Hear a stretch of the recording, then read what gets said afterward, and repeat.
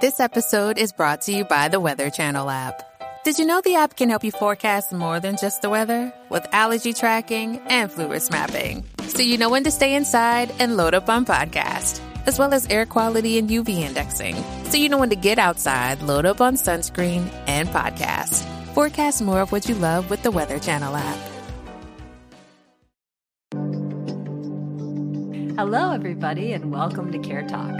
My name is Laura Packard, and I am the founder of Healthcare Voices. But I've also been a patient in the American healthcare system because a few years ago, I was diagnosed with cancer. So I've gone through insurance denials, unfair medical bills, and the filing an appeal, and so much more. And so we are here to answer your healthcare and health insurance questions and help you get the healthcare that you need. So I am delighted to introduce our expert, Diane from Just Care and Social Security Works. And our first question today is from Lorraine, who wants to know, how long does it take to get your Social Security disability check? Because right now mine is pending.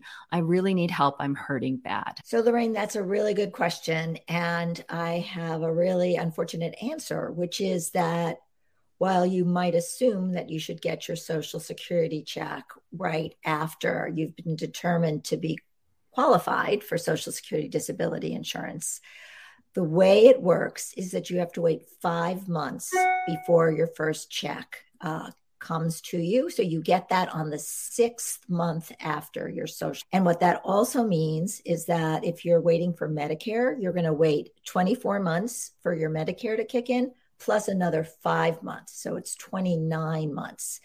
For years, advocates have been trying to cut out that 5-month wait time.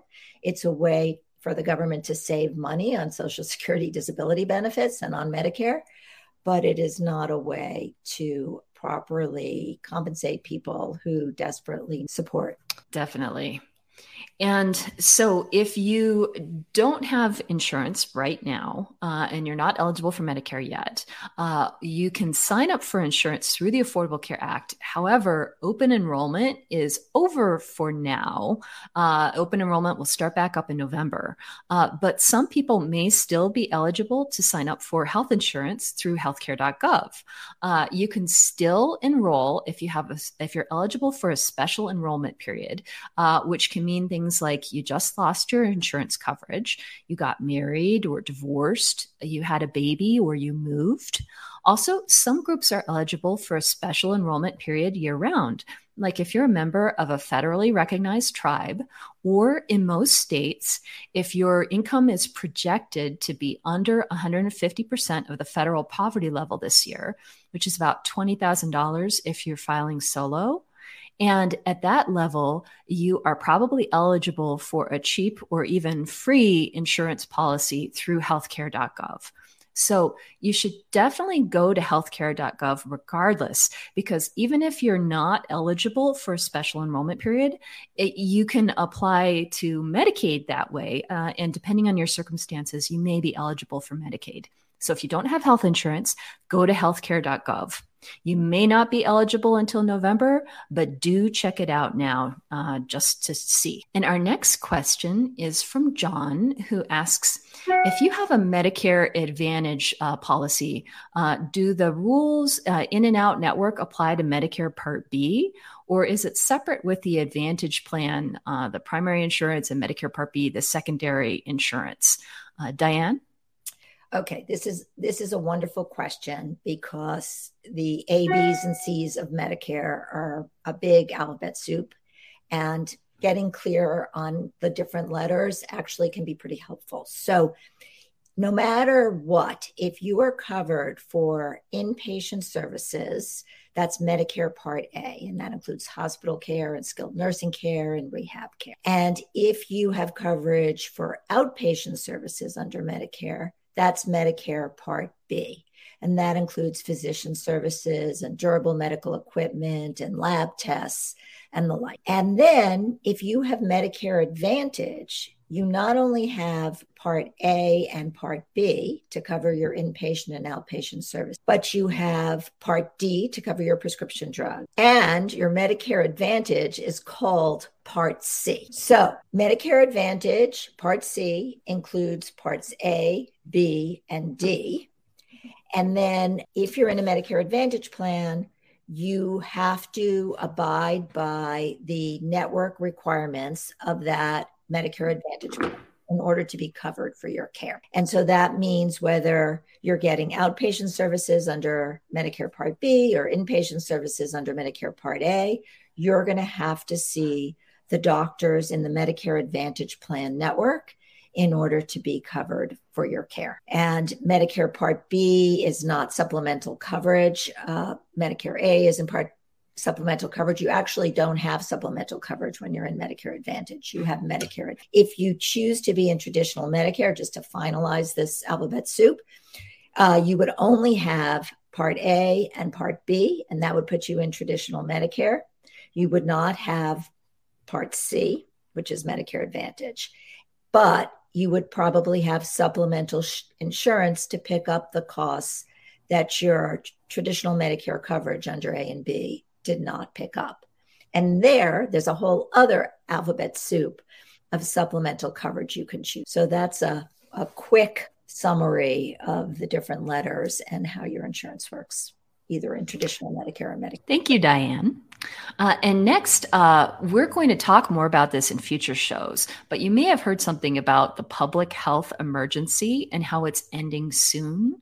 One of the effects of this government declaration, which ends May 11th, is that people on Medicaid in the past couple years have been able to stay on Medicaid even if their income changed. But because the public health emergency is ending shortly, states are going to need to redetermine who is eligible for Medicaid. So that means if you are on Medicaid now, keep an eye out for letters, phone calls, emails from your state office that may be asking you things like, how much income did you make this month? Are you still eligible for Medicaid? And unfortunately, there's all kinds of spam things out there too. So if you have any questions about whether a letter or an email or phone call you got is legitimate, you should contact your state department before divulging any personal information. But if you do get one of these, don't just discard it, because if you want to keep your Medicaid, you will need to respond. But depending on which state you're in, the way in which they reach out to you may be different, and when they reach out to you may be different. But they may be starting to reach out on Medicaid at the beginning of April. So our next question is from Eileen, who has a Medicare Advantage plan through Humana. Eileen was in a car accident and still suffers from some of the pain from the accident because Eileen doesn't have enough money to continue to pay for physical therapy because it's $20 every time you go. So how does Medicare Advantage help you if you have to pay out of pocket every single time? Eileen chose this plan not knowing she was going to have a car accident, but now Eileen is stuck because of not being able to afford the physical therapy care. So what, if anything, can Eileen do? Diane? Really good question. I'm so sorry, Eileen, about your situation. It really is a crime that you have to pay the $20 coinsurance to get your physical therapy when you have Medicare coverage through Humana. With all of Medicare, in fact, there's cost sharing, which can be formidable when you get sick. But in Medicare Advantage, the cost sharing is often a huge barrier to care when you need it, because out-of-pocket costs can go as high as $8,300 in 2023. Typically, out-of-pocket costs are around $5,000 before you don't have to pay anything out of pocket. And of course, $5,000 is a crazy amount of money to expect anybody to have in their pocket to pay in order to get the care they need. So what should you do? You should check with your state Medicaid office to see whether perhaps you're eligible for Medicaid, which would pick up that copay cost for physical therapy. And even if your income is above the Medicaid eligibility limit, in many states, you can quote unquote spend down to Medicaid, meaning that if you're putting a lot of money out for healthcare, that will be counted towards your Medicaid eligibility, and you might qualify. So contact your Medicaid office. And even if you're not eligible for Medicaid, you could qualify for what's called a Medicare Savings Program. And those programs are not as comprehensive as Medicaid, but they do pick up some of your Medicare costs, making them a lot more affordable.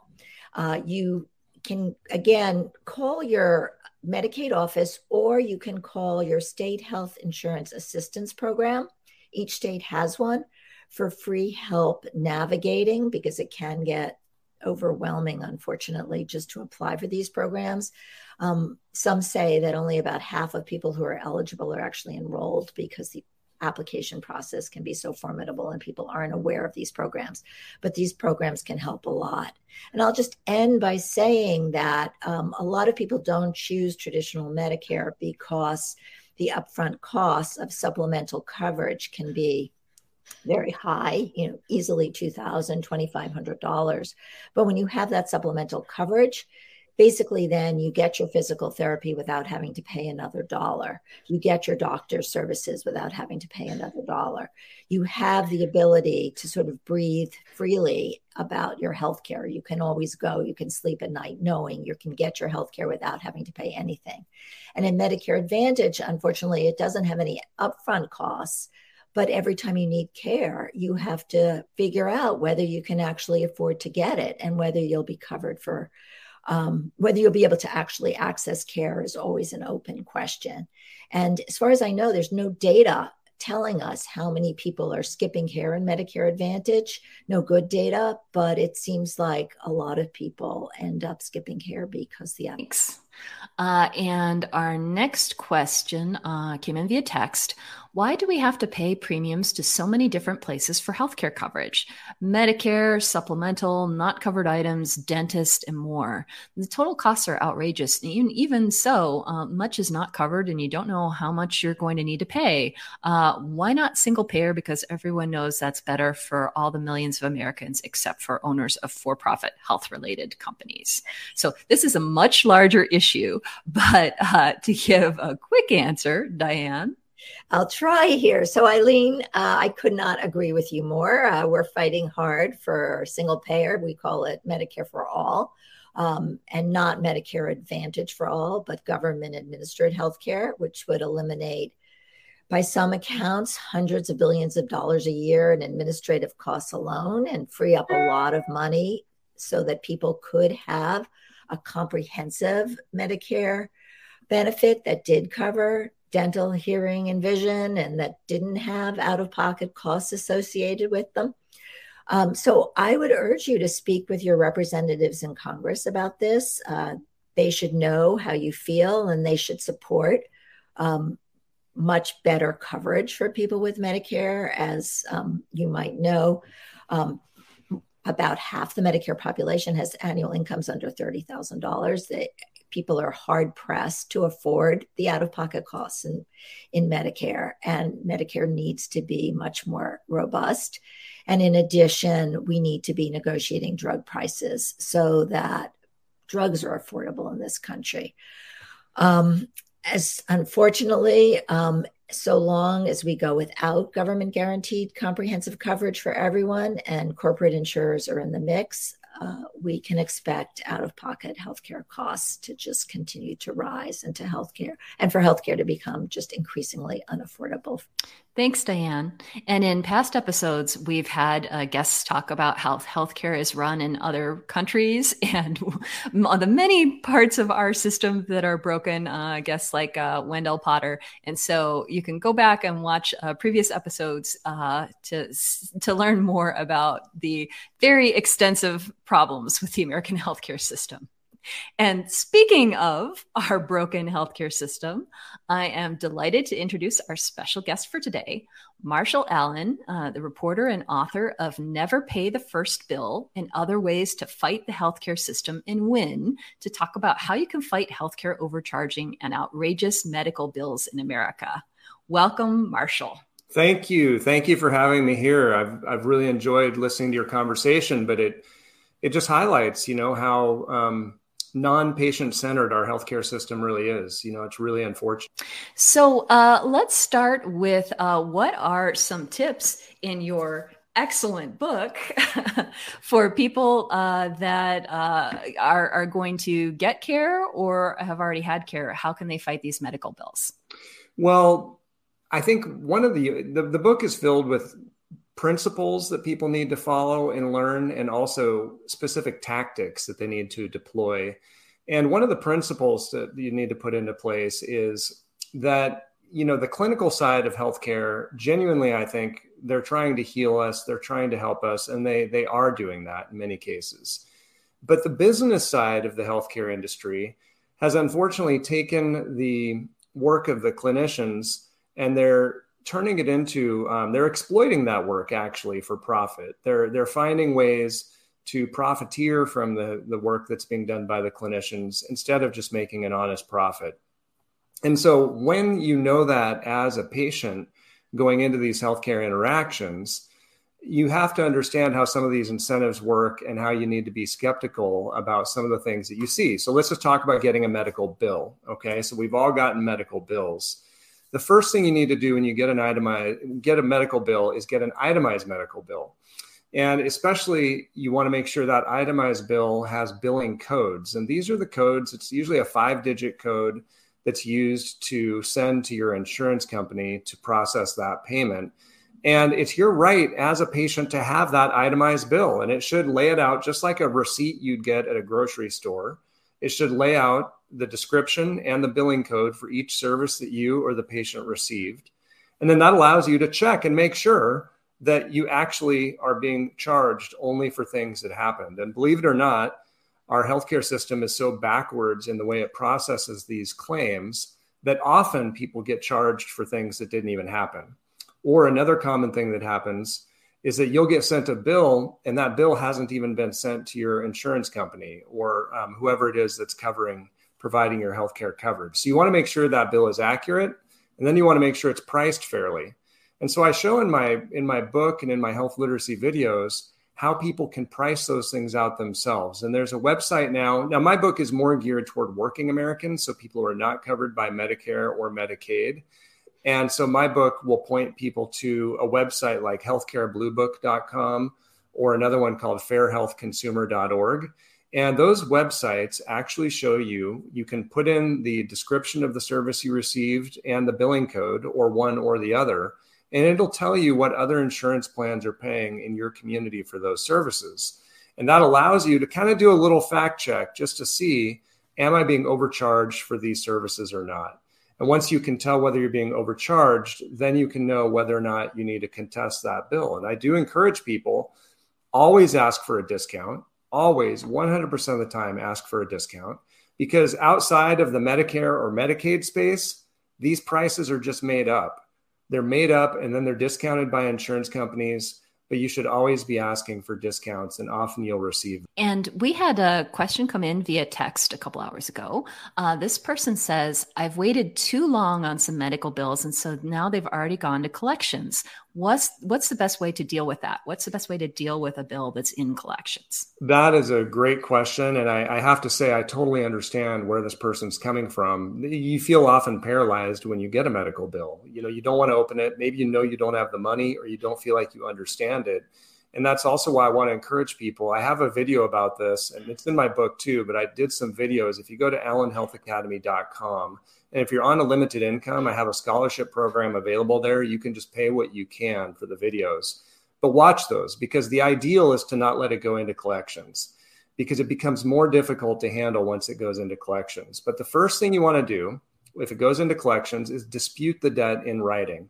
And in my book and in my videos, I have a template letter that you can use that you just adopt it for your purposes and dispute the debt. Now, you may believe that you owe the debt. That's not really my point, but you have to dispute it within 30 days so that you have time to actually check that bill and make sure it's accurate and make sure it's fairly priced.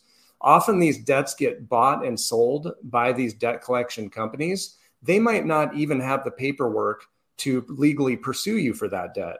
So you can make them prove that you owe the debt, make them prove that it's priced fairly, and then that gives you some grounds for real negotiation with that debt collector. So another thing I recommend, so you've disputed it within 30 days in writing using the template that I provide, or you can do it on your own too. Then you've priced it and checked it to make sure that it's accurate and that it's fair.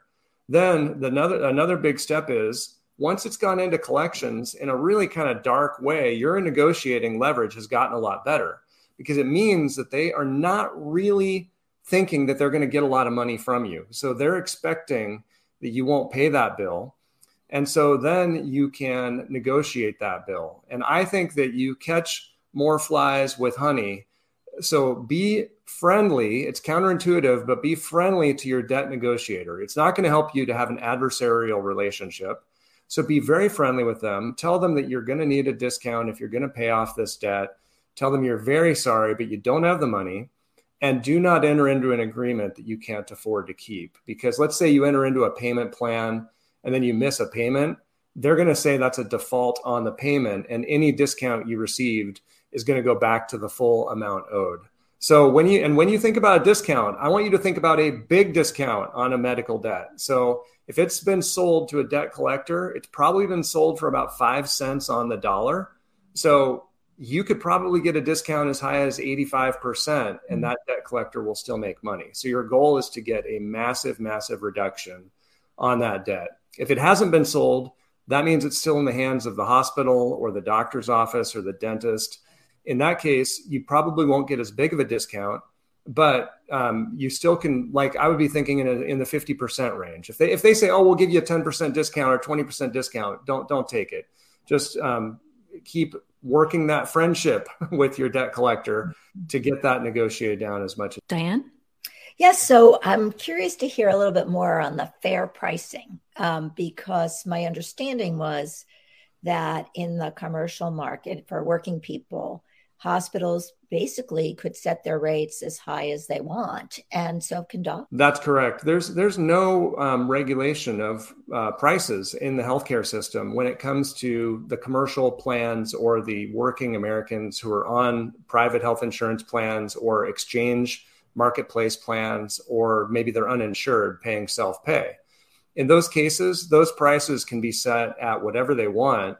And then the idea that they have is that then they would give a discount to your insurance company. You know, an insurance company is supposed to get some kind of discount.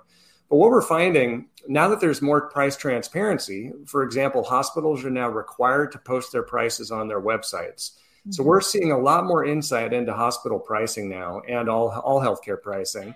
And there is no rhyme or reason to these prices. Mm-hmm. You could go to a hospital that pays Medicare, say $1,000 for a colonoscopy. And if you're on Aetna, you might pay $2,000. If you're on United Healthcare, you might pay $4,000. I've seen colonoscopies for as much as $10,000. That makes no sense at all. And it's not fair. And I look at this, this is legal. It's not that they're doing something illegal, but in my view, this is not moral and it's not ethical behavior to charge one patient multiples more than another patient just because of the type of insurance plan they have is not ethical business. It's not something we accept in any other industry. And so we need, especially if they don't give you those prices up front, right? If they told you up front, hey, we're going to charge you $5,000, but if you were Medicare, we charge you $1,000. At least then you would know it going in, right? But you don't get that bill till after the fact. And so in my bill, I show you how to successfully, or in my book and videos, I show how to successfully contest. So I have a quick follow up here, because I think you've given a really great nugget of a tip to folks. You said that a collection agency is sold the right to collect at like 80, 90 cents on the dollar. Yes. The hospital has already given up 90 cents on the dollar. So if I hear you correctly, if you get a notice from a collection agency, you can go back to the hospital, say, I want to pay my bill. I know you've sent it to collection. I'll pay you 80 cents on the dollar. And they're going to be better off, and you're going to have the collections agency out of the way. Is that? Well, so there's two different types. So you have to know who owns the debt. So if you get contacted by a debt collector, you want to check and see, okay, does the hospital or doctor still own the debt? And you're just a debt collector working to collect it for them. I see. One scenario. In that case, you're really still negotiating with the hospital or the doctor's office. So your discount isn't going to be quite as dramatic, but I would still expect a big discount, like in the 50%. But if that hospital has sold the debt to a debt buyer, in that case, they've sold it for pennies on the dollar, a very, very low amount. And so let's say your bill was $1,000. They might have sold that bill for as low as $50 to a debt buyer. Then that debt collector is working for the debt buyer. Now you're thinking your discount should be more in the 85% range. So that debt buyer can still make a profit and you can get a massive discount. And again, don't ever enter into one of those agreements with a debt buyer that you can't meet, because if you negotiate it down and then default on one of your payments, then they're going to come after you for that full amount. And it becomes very sticky with debt collections, especially if it's gone to a debt buyer.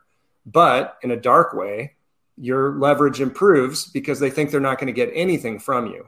So it's a dire situation. But on the other hand, it also creates a little bit of hope because you can get out from under that debt for a much, much lower price. Thank you. And Jocelyn, our behind the scenes producer, has a question for you. Hi, Jocelyn. So first of all, huge fan of your book.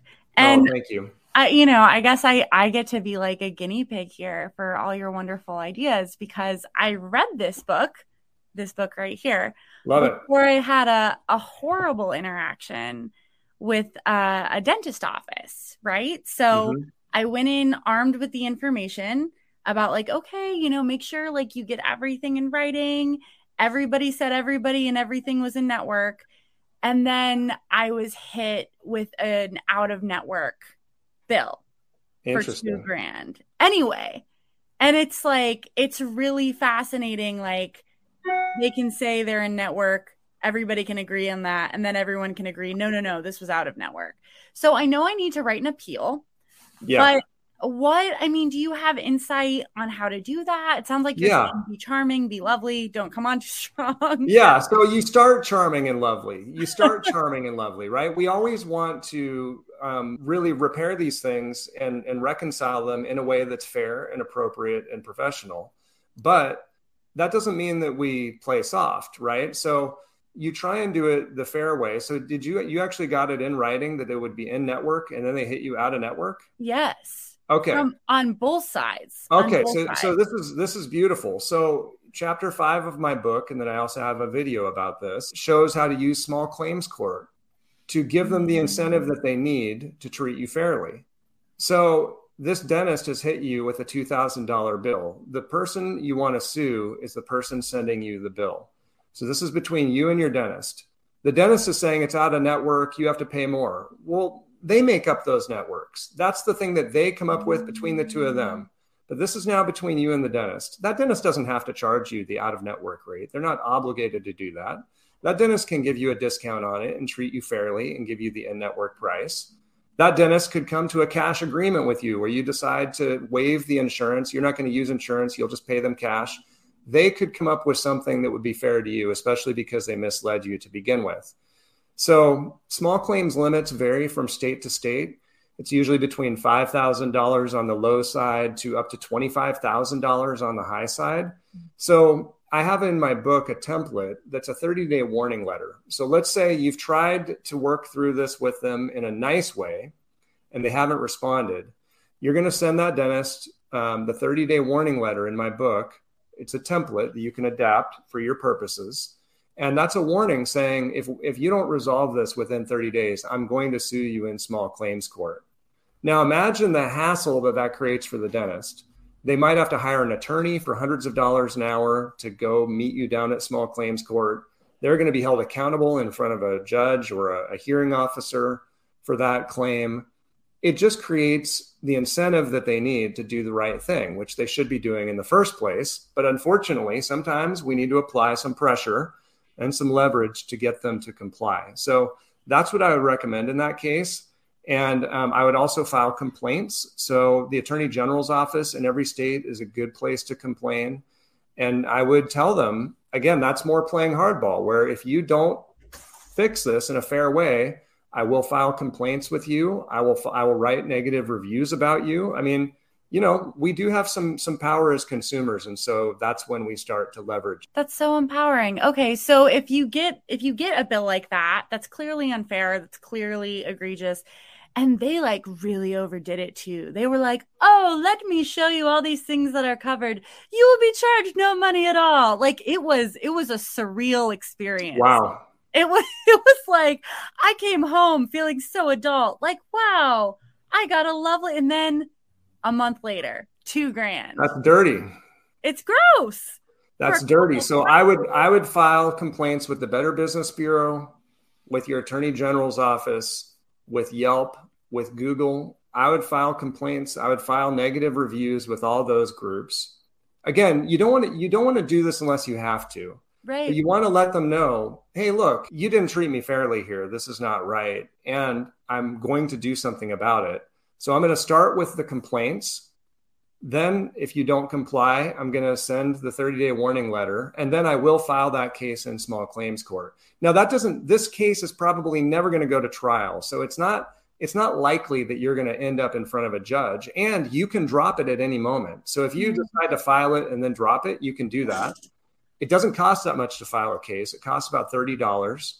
You have to make sure and follow the guidelines in your state, but every state has brochures. They make this easy for patients to do, or for consumers to do, because our judicial system is set up to allow the little guy to stand up to the big guy. And so it's just a dispute like any other business dispute. It's just people don't really think about using small claims court for healthcare. And that's what I'm really trying to make a normal part of the process for consumer empowerment. That's so inspiring. So would I be my own attorney in that? Yeah. Yep. Cool. Yeah. So your cost is very low. And again, I can also help you. If people want to look me up at marshallallen.com, you can send me messages. I love to help people with this stuff. I get a real delight out of helping, the Davids beat the Goliaths. So if you want help, message me and I can help walk you through it. And then I also have a newsletter it's on Substack at marshallallen.substack.com. And I'll send you a link to a story I wrote about a patient who used small claims court to sue Sutter Health. Sutter Health is a big hospital system in Northern California. They're notorious for price gouging. And this mom up in Northern California got overcharged for some imaging tests. She used the guidelines I laid out in my book. She sued them in small claims court and she won, and they refunded her money. So it's actually a pretty good system. It is, I will say this, it can be stressful. Yeah. So, it's a lot. This is not fair. It's not fair that consumers should have to deal with this stuff. It's really, really not right. And so it is a burden that's being placed on the American medical patients because our healthcare system has been so entitled to taking advantage of us. I mean, $2,000 is a ton of money. Mm-hmm. Most Americans do not have that in their bank accounts right now. Mm-hmm. So that is a massive, massive bill you're talking about. Well, and Marshall, I'm from the bottom of my heart, not to embarrass you. Like, I want to thank you so much for writing this book, because had I not read it, I probably would have been like, well, dip into my savings. But for those who haven't had the privilege, it opens with you fighting a $300 bill that was unfairly laid upon your mom and being like, yeah, no, this is stupid. And also, this is activism. It's activism to say, like, no, you can't just go around price gouging the working and middle class, trusting that our inherent American pro-social conformist nonsense will be like, oh, yeah, well, the guy with money told me to, so I should. Like, no, this is wrong. It's evil.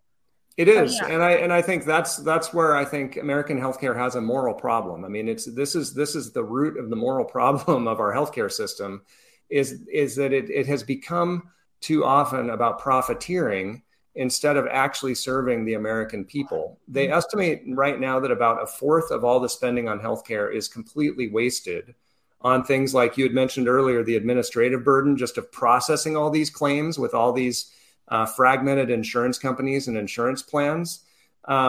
Fraud is rampant in healthcare. The prices are unjustified and unreasonable. Overtreatment is very common. It sounds like you might have gotten some of that overtreatment at your dental visit. So this is an injustice, and it is activism, and it's a huge inequity problem because it's taking the money from middle and lower income working Americans, although higher income working Americans are also overpaying. It's just they can afford it. Yes. But it's taking money from the working Americans in our country, especially, and it's padding the bank accounts of the healthcare executives and wealthy doctors and wealthy individuals running our healthcare system. And the deception is rampant. I mean, they don't even give you the prices up front. So, the deception is just the standard practice, unfortunately. Well, thank you so much for joining us, Marshall. And again, everyone should read this book, Never Pay the First Bill by Marshall Allen. And please keep calling and texting in your questions. We will answer them in future episodes. And next week, we're featuring Jerry Ashton from RAP Medical Debt to answer more of your medical debt questions. Thank you for listening. This is Care Talk.